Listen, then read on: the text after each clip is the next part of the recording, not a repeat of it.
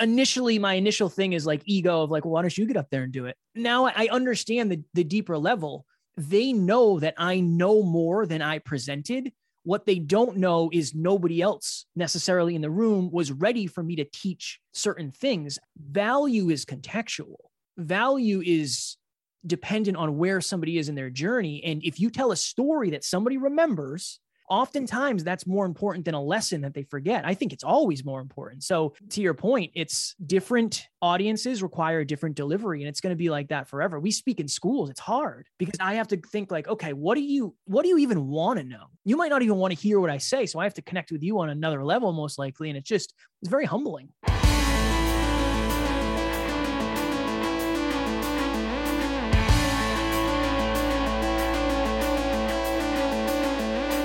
What story are you telling? Whether you're intentional about it or not, you have an audience and they think in story. The Doug Thompson podcast features diverse storytellers sharing their practical tips for telling the story they need others to envision and trust in order to take a new action. Here's your host, Doug Thompson.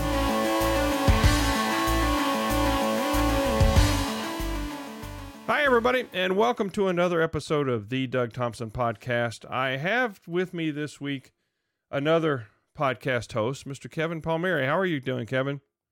Doug, I'm living the dream. I'm grateful. I think we rescheduled this and the power tried to shut this off for us, but we're going to power through, and I'm excited, my friend. Looking forward to it. Yeah, well, the power just said, hey, you can't start early. I think that's what it was all going on. So, had a little power flash, a little technology thing. But anyway, we're all back up and running. The record buttons are going, and back in the day I could see the reels turning, but I date myself back when I was doing a little radio. So anyway, so Kevin, what do you do when you're not being patient with another podcast host?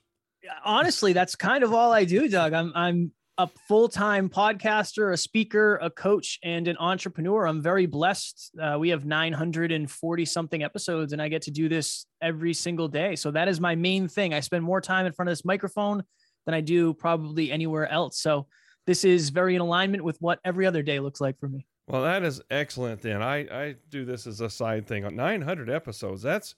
What have you learned over the 900 episodes? If you compared episode 1 to episode like 450 and then 900, what would it be like? So we actually, I think for episode 500, we went back and listened to the first episode, and it was very, very challenging. I will tell you that. I would say that you have to understand that the reps, so the repetition of you performing, it really starts to multiply. It starts to get exponential eventually. I mean, 1 to 450, there was definitely a difference. Not as much as I would have liked to hope, honestly, but 450 to 900, it's a completely different thing. And we went from making very little money to making more money. And we went from having very little clients to having clients all over the world. So I would just say the opportunity is the biggest thing that jumps off the page. If we quit 100 episodes in, we would have never saw 450. If we quit 450 in, we wouldn't be where we are today. I would say that just the evolution of you as a human, how much you can shift in a couple of years, really. Yeah, I can tell, with mine, I'm approaching 100 if you combine the business podcast that we started this year and this one. And there's a lot of difference. There's a lot of growth. You learn your voice, for one thing. It was an interesting thing. I went to get fitted for hearing aids the other day. One, they don't work with headsets, so I can't wear them when I'm doing the podcast. But she said, you'll probably be confused because you'll hear your voice. I said, no, you don't understand. I hear my voice all the time. So I'm, that's spot on. I kind of like that. It makes me feel like I'm doing a podcast all the time. Yeah. But what would you do? Podcast in your head. Yeah. What did you do before you did podcasting? Before I did this, I was actually in weatherization. So think of my job was to go into state and government owned buildings and make them more energy efficient. And I had a really good amount of money coming my way because we worked contracts. So I was working for the state, so we were getting paid really well, but I just didn't enjoy it. It was something that I did purely for the money, 100% for the money. There was no passion behind what I was doing. And after I made 6 figures at 26 with no college degree, something shifted in me. I said, this isn't what I want to do forever. And the first podcast I was ever a part of, I was actually interviewed as a guest. And after the interview, I sat down with two of my friends, and one went to the bathroom, and the other one and I were sitting in the living room. And I said, imagine if you could do that for a living. Like, that hour and a half went by so fast. Imagine if you could do that for a living. And he said, you can, right? And then I went and bought all the equipment and figured out how to audio edit and all that. And as they say, the rest is history, but that was really just the beginning of the journey. But yeah, Doug, I did construction. I worked housekeeping at a hospital. I was a personal trainer. I was a truck driver. I was many, many different things. I never knew what I wanted to do with my life, but I was always pretty quick to figure out what I didn't want to do. And then I would leave and go to the next thing. Yeah. I've had some of those, I know what I don't want to do jobs. I've definitely had that. And I think all of us started out as a guest on a podcast at some point in time, and you sort of got the vibe for being behind it. As I mentioned, I'd forgotten about it a little bit. There's sort of a phase of life that you don't, unless you reflect, you don't realize there was early warning signs that tell you what you should be doing. You can look back. Like I said, I did the morning sports for a radio station as just a part-time. I won a contest. I ended up doing that for a couple years, and I enjoyed it.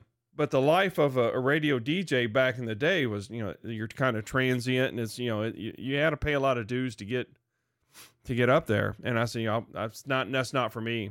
But later I picked it up when I started this. This reminds me back. I was talking to a mentor of mine on an episode of his podcast, and he was a big radio guy. He was a program director. He was a writer and stuff for the Morning Zoo back in the day, before Howard Stern went to Sirius.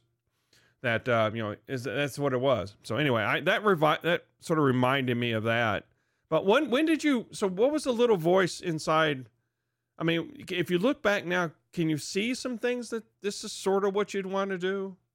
Yeah, it's awesome that you're in the same boat and you can ask that question so authentically and from experience. I used to drive a truck.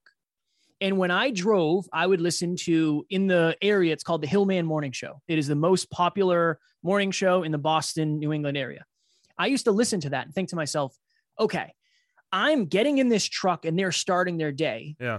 When I get back to the shop to fill my truck up, they're done. And I'm just going back out again and again and again. How awesome would it be to sit in front of a microphone for 4 hours a day? Now, little did I know that they got there early and they stayed after. I didn't realize that was part of the gig, but that was a huge thing for me, that the fact that you could use your voice and just kind of have conversations is something that, looking back, it makes a lot of sense to me. I never thought that before, but then I remember I started listening to Joe Rogan, and it was, imagine if you could have deep conversations with people for a living. So looking back, it makes a lot of sense, but in the moment, like you said, you can't really tell. Yeah. It's something that sort of is latent. It sort of floats around in the back of your head. And, I'm right. Luckily, in my job as a sales nerd, I get to talk to people, and not necessarily behind a microphone, but I get to talk to people about the problem. And so I'm exercising that muscle, even though it may not be behind a microphone to do that. But it does sort of, you think about how many, I have people weekly or monthly or weekly email me something. Hey, this episode that you did sort of touched home and meant something to me, right? You've impacted that. And I'm sure with that many episodes, you've had that thousands of times, but it never ceases to sort of, again, reinforce that we're put here for bigger things than a lot of us ever dare to try. One of the most common things that people say is, how did you do 900 episodes? And I always say, it's not about me. It just isn't. And I know that sounds cliche and it probably sounds, but I feel so blessed and so grateful that I get to do this. There's people out there listening to our show right now as I'm doing this. And it's just, when you get the opportunity to quote unquote live your dreams, you have to take that. You have to stay responsible. Like, that is a great thing to do, but you have to do it responsibly and you have to take it seriously. And I realize how blessed I am. There's a weatherization company that is literally right down the street from where we live. And some days in the morning on the way back from the gym, I'll see them packing up their trucks and leaving. And that's that reminder of, you could be driving somewhere right now. Don't take this for granted. And I'm human. Yeah. I do. I think everybody does, but it's a good reminder. It's a gentle reminder to focus on what you should be doing. Yeah. I think we all need that course correction on occasion. I rely on my wife to do that quite often. Sometimes I forget that she's doing it because she loves me. So, but been married for 40 years, that I need that reminder a lot. What are some of so obviously you've connected with your story and you have the ability to help other people tell their story and connect with their story. Was that something you just sort of naturally drew to? Did you, study or like listen to Joe Rogan's a good way? Cause he really can have a really good conversation. If you can talk to anybody for 3 hours, there's a skill there in being able to listen to some things. Yeah. Even going back to your previous point, I think it was 2012, Facebook Lives were not a thing. It wasn't existent on the platform yet, I don't think. But I remember I sat down and I did a video on my cell phone that I posted to Facebook. And it was, do you deserve to be happy? And in this video, I basically talked about how we all think we deserve certain things, and we do deserve some of these things, but I believe you deserve what you work for. If you work for happiness in life, I think that you deserve that. And I think back then I just felt good about sharing messages. The biggest thing for me, Doug, was getting over the fear of judgment. That was the biggest thing with this whole thing. And I think it is that way for a lot of people, especially with social media. But I didn't go to college, so I never had given presentations. The podcast was the first time I ever talked to a group of humans, really, other than middle school and high school. So no, I never knew this was something I wanted to do. I never anticipated being a decent speaker. I never saw myself being an educator, a presenter. That was not in the cards for me. I think it just worked out that way. Yeah, you're you sound a lot like me in that you're naturally curious about certain things and you pick up things that other people wouldn't necessarily see.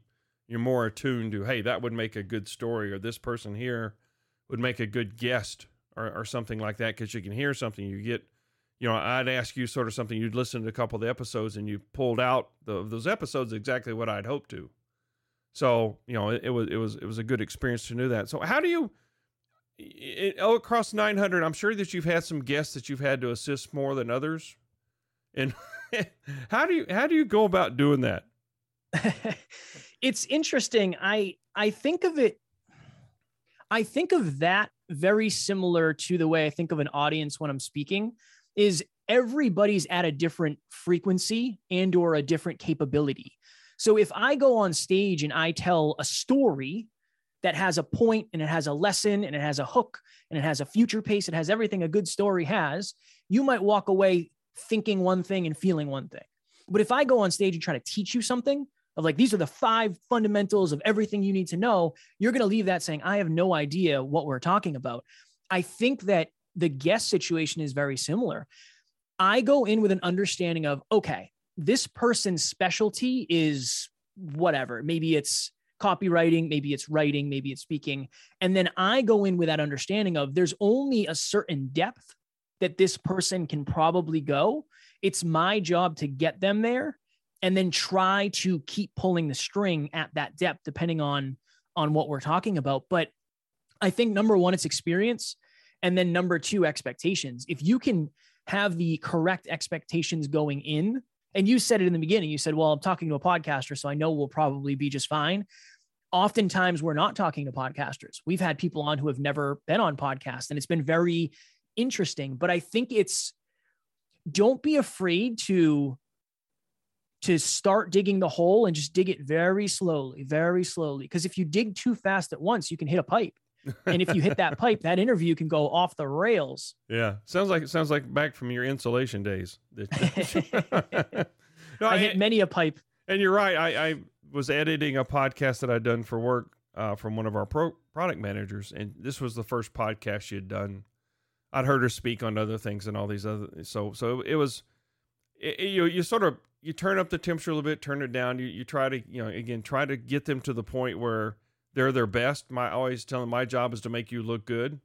I have the easy part, and it's sort of listening to that. And then also you mentioned a certain depth, preventing them from going down and losing people because they start doing what I call tech-splaining, which, in the technology industry, sometimes it's too easy to do. Acronyms get thrown around and these other things you have to remember, and everybody's listening, especially those people with a budget to buy things anymore, don't necessarily know all that stuff. They just want something to fix their problem.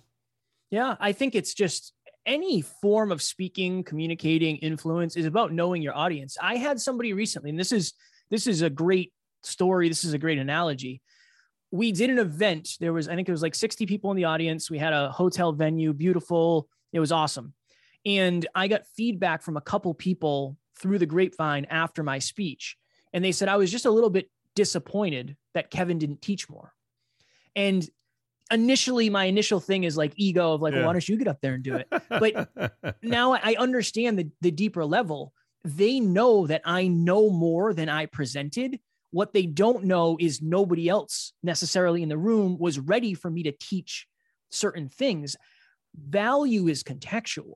Value is dependent on where somebody is in their journey. And if you tell a story that somebody remembers, oftentimes that's more important than a lesson that they forget. I think it's always more important. So to your point, it's different audiences require different delivery, and it's going to be like that forever. We speak in schools. It's hard because I have to think like, okay, what do you even want to know? You might not even want to hear what I say. So I have to connect with you on another level, most likely. And it's very humbling. Well, and you have to understand their surroundings, what they're familiar with. The ages have something to do with it as well, because you always have to, I call it, starting your story where the audience lives, right? You got to make sure that before they'll come along on a journey, they're not going to cross that chasm between you and there if they don't feel like you're going to try to meet them and carry them, they're safe. It's a good story. But you're right. You're always going to have some extreme. It was too deep. It wasn't deep enough. By then you sort of know you hit the right note if you're sort of getting, you're getting something from both ends. Yeah. And it's, again, you talk to 100 people. If 51 of them like you, you're doing pretty well. Yeah. it just is the way it is. And I think that one thing that I've learned when it comes to speaking is I originally wanted to solve everybody's everything. So I wanted them to leave and say, awesome, I know exactly what I'm going to do with my life for the next 50 years. And I transitioned that from the only thing that I want them to take away is one new understanding, one new belief, one new breakthrough, one piece of courage that they can bring back to their quote unquote normal life. It's just one new action. I just want them to take one new action, whether it's in our business or in their own personal life, whatever it is. And that was a very important understanding for me. Podcast episodes are the same too. Yeah. And you can't boil the ocean with just so much information. You've got to, again, the one thing people can remember that can take action on it. And what keeps the engagement going. You just don't want to show everything at once.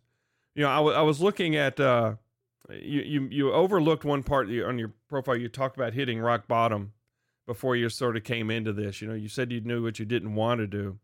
What was all that? What was that about? I was looking at your profile and I'll just do my stalking to know where you're at. I had a beautiful life from the outside looking in. You'd think my life was amazing. My girlfriend was a model. I was in the best shape ever. I just done a fitness show, sports car, all of the things, everything that anybody could think they wanted. And my girlfriend wanted to go across the country and chase her dream. She wanted to move to California, and we lived in New Hampshire. And I am positive self-improvement Kev now. I wasn't back then. I was insecure, scared Kev. I told her no. Yeah. I said, you should not go to California. Here's a list of reasons why. And she didn't like the list. So she ended up leaving me. And best thing she could have ever done. Her and I are on great terms. She did the right thing. But when she left me, Doug, I had to look in the mirror, and I didn't really like who I was. I was insecure.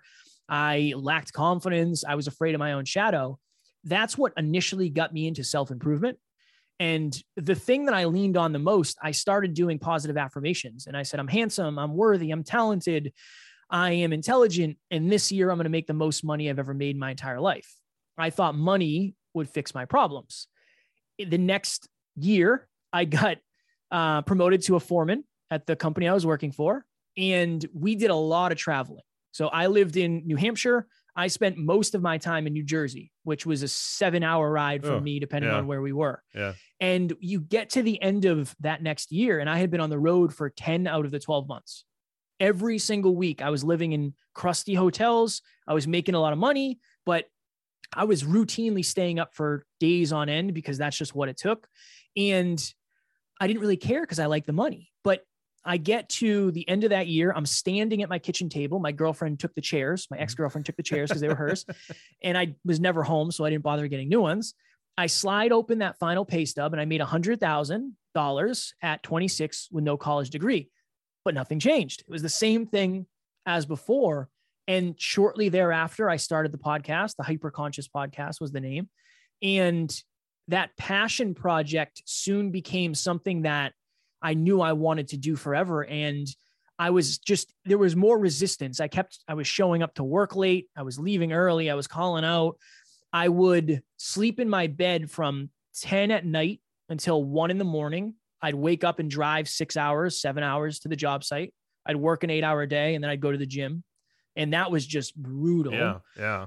And it kept getting worse and it kept getting worse. And my rock bottom basement moment, my alarm went off 5:15 in the morning, crusty hotel in New Jersey, nothing against any of you people in New Jersey. But I wake up, I slide to the edge of the bed, I'm lacing up my work boots, and I had done this 1,000 times. And the best way to explain it is there's 10 televisions on in my head at the same time, and every single one is on a different channel. It's just noisy. Yeah. One saying you're stuck here. Another one saying you can't leave here and make $100 an hour anywhere else. It's not going to happen. Yeah. What will your friends think? What will your family think? And the loudest one that I think resonates probably with most people is, do you really think you could be a successful podcaster? And I didn't think I could be a successful podcaster. And in that moment, I genuinely felt like if I took my life, I would take my problems with me. And I don't want anybody to ever get to that place. That is a dark, hopeless, helpless place. I texted my business partner, who was just a friend at the time. I said, hey, Alan, I'm going through it. He was my mentor. He's been my mentor since the beginning. I said, I don't know what to do. And he said, Kev, so much of you has changed over the last few years, but your environment hasn't. I think it's time for a change. And a few months later, I left my job and proceeded to be broke for the next, 3 years chasing this entrepreneurial dream. But I was more fulfilled and more aligned when I was broke than I ever was when I was quote unquote wealthy. And now we're doing better than I was ever doing before. And we have this business. But it all started with me going all the way to heck no. When you swing all the way to heck no, you're more likely to swing for the fences. And that's what we're doing now. Yeah. You have, and yeah, it's unfortunate that you have to get to that point. And I think, I look back at some jobs where there's times where I look back now and I can see that, I was not doing as well as I could because I just, like I said, calling in sick or whatever it did. It didn't feel right. You were in the wrong place, had the wrong shoes on or whatever you had. So, but it sounds like the podcast was also some cathartic for you as you were going through that. Yeah, I did an episode. Episode number 7 was called "Chase Your Effing Dreams," and it wasn't effing in the title. It was the Joe Rogan style. I get it. Right. And I remember sitting down, and it's so interesting because you can kind of see me hating my job more and more as I did podcast episodes. Yeah. And in that episode, I said that my dream life, my goal, what I wanted out of my future was to wake up when I want, podcast when I want, go to the gym when I want, spend time with awesome people, and just be my own boss. And here we are. And that's my reality now. It was where I could actually be myself because nobody was listening. I think that's the early part of everybody's journey. And number 2, I was turning over a new leaf and becoming a different version of myself. And on the microphone, I could be that. I could be that version of me. I could be the hyper-conscious version of Kevin, who I deep down wanted to be anyway. So it helped me be me. It helped me be authentic more so than quote unquote real life did. Yeah. It's that we're pretty good about fooling other people, even though the TVs are going off in our head, telling us, that I call them, it's the inner bully. Yours has TVs. Mine just yells at me and tells me I suck. But you just, you have to sort of realize what that is, hear the voice, and then I question it now. That's sort of the way that I get around it. And I says, well, why is that true? Where's your proof? And if you start doing things like that, you'll eventually sort of realize, okay, well, maybe this isn't true. It is a journey. You don't flip a switch. Anybody tells you that they flip a switch is, well, they're full of crap, but it is a journey, but you have to make that one step. It's one step at a time. Like you talked about the steps out of the basement. Who's your ideal guest that comes on? I'll be very honest. We've struggled lately with getting aligned guests because I think the self-improvement industry has become kind of, I don't want to say fake, but but it's a lot of people behind the scenes are not what they claim to be. Yeah. Yeah. And we've just seen it so often. So our ideal guest is somebody who is an industry expert, but also humble, also heart-driven, and somebody who is mission-oriented. And I think that's just becoming more and more rare. And it's also somebody who wants to maximize their potential to some degree. I mean, it's hard to have experts on who don't have the results of the expertise that they talk about. That's a very hard thing for us to sit through. I see so many people that advertise podcasting, podcast coaching and production, and they have like 30 episodes. Yeah. It's like, that doesn't resonate. I don't understand how that works. So Yeah. I think we're trying to avoid that when it comes to guests too. And it's a challenge. It's a challenge to find people that align with that. And you don't know it's going to align or not until after you do the interview. Usually, I mean, no matter what you do, the interview is always a little bit different than everything you see online. So it's kind of a risk, but we're trying to figure that out. We're trying to figure that out now more than ever. It's unfortunate that happens, but it's the nature of any industry that sort of booms. You get these others that claim to do all these other things, and unfortunately they don't.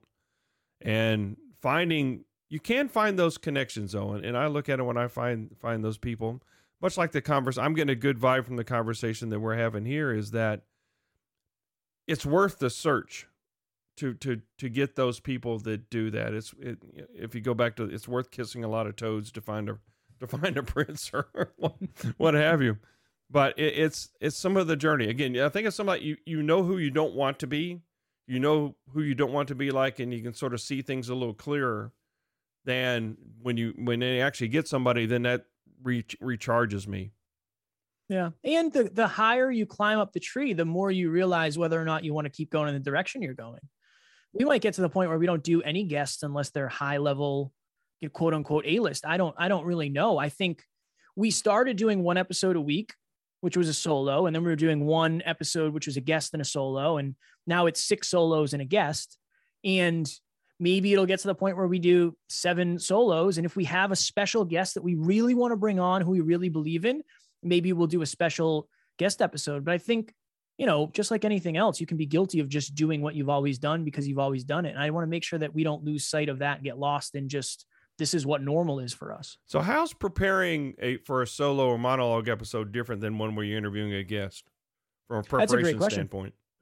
So I'm lucky because I have a co-host, right? So it's different yet, but going for a guest, I try to do at least 1-to-1. So if it's a half-hour interview, I try to do at least a half hour of research. It used to be 2 to 3 hours per half hour, but when you get into it, you can kind of do a little better job of understanding where the conversation is going to go.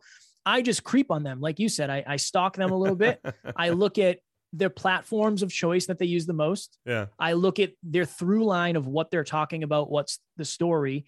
And I always try to find something that they don't talk about often, but I know will be powerful. It's always my goal. I always say that I don't really want to learn anything. I don't have people on so I can learn, because it's my job to help the audience learn.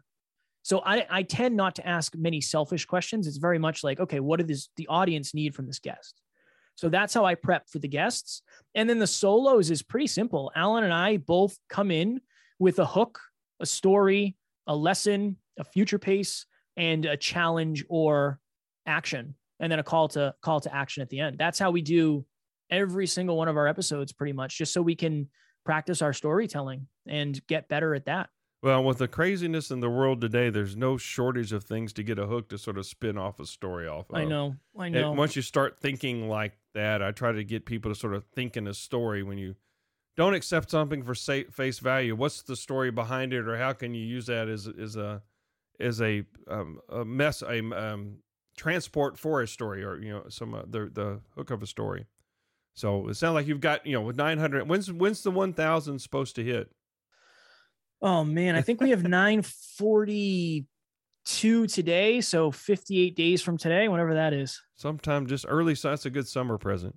June. I'm not going. June. We'll have a little math. Party. We'll have a little cake, and then we'll record 1001. 1001. The show goes on. Well, Kevin, how can people get a hold of you? And what's your podcast?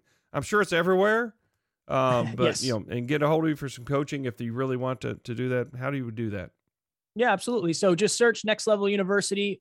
As Doug mentioned, we're on all the podcast platforms. All of our episodes are on YouTube as well. And then the best place to reach me is Instagram at NeverQuitKid, or you can just shoot me an email, kevin@nextleveluniverse.com. I like that. Never quit, kid. I like that. That's thing. Me. I got it tattooed, Doug, so I don't forget. All right. Well, my tattoos are on my calves, and are for these Iron Man. You see the posters are behind me. Did a couple Iron Man triathlons, which means I like to suffer and I don't quit.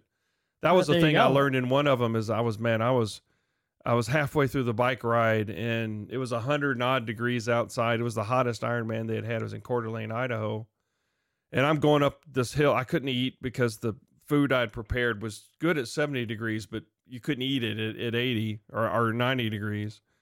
And I'm about to pass out climbing the hill, and the aid worker, says, "Hey, how you feeling?" He says, "Well, I don't feel so good." He says, "That's strange. You don't look so good either. Here, sit down." So he sat me in a chair, gave me a frozen banana with all the potassium and stuff on that. And I had that discussion with myself. You have one side, hey, you're an old fat dude. You shouldn't have made it this far, but you can be proud of yourself. Just quit now. And the other part, I couldn't live with myself if I did that. I've not finished one race, and that's because I had to go to the emergency room, get stitches. But even then I tried to thinking about finishing, but that's an important thing, is just never quit. Always adjust, go on. Mistakes in this, like doing this, aren't fatal. Usually nobody's throwing you off a stage. And I talk about people in presentation. I did a TED talk. Nobody's going to throw you off the stage. Nobody's going to do this. The worst thing you can do is get up there and know you can do better the next time. So 100%, again, never 100%, give up. I love it. I like that. So thanks a lot, Kevin. And we're recording this on Good Friday. So have a happy Easter, find some eggs. And we'll talk to you later. Likewise, my friend. Thanks for having me, Doug. Thanks. Bye.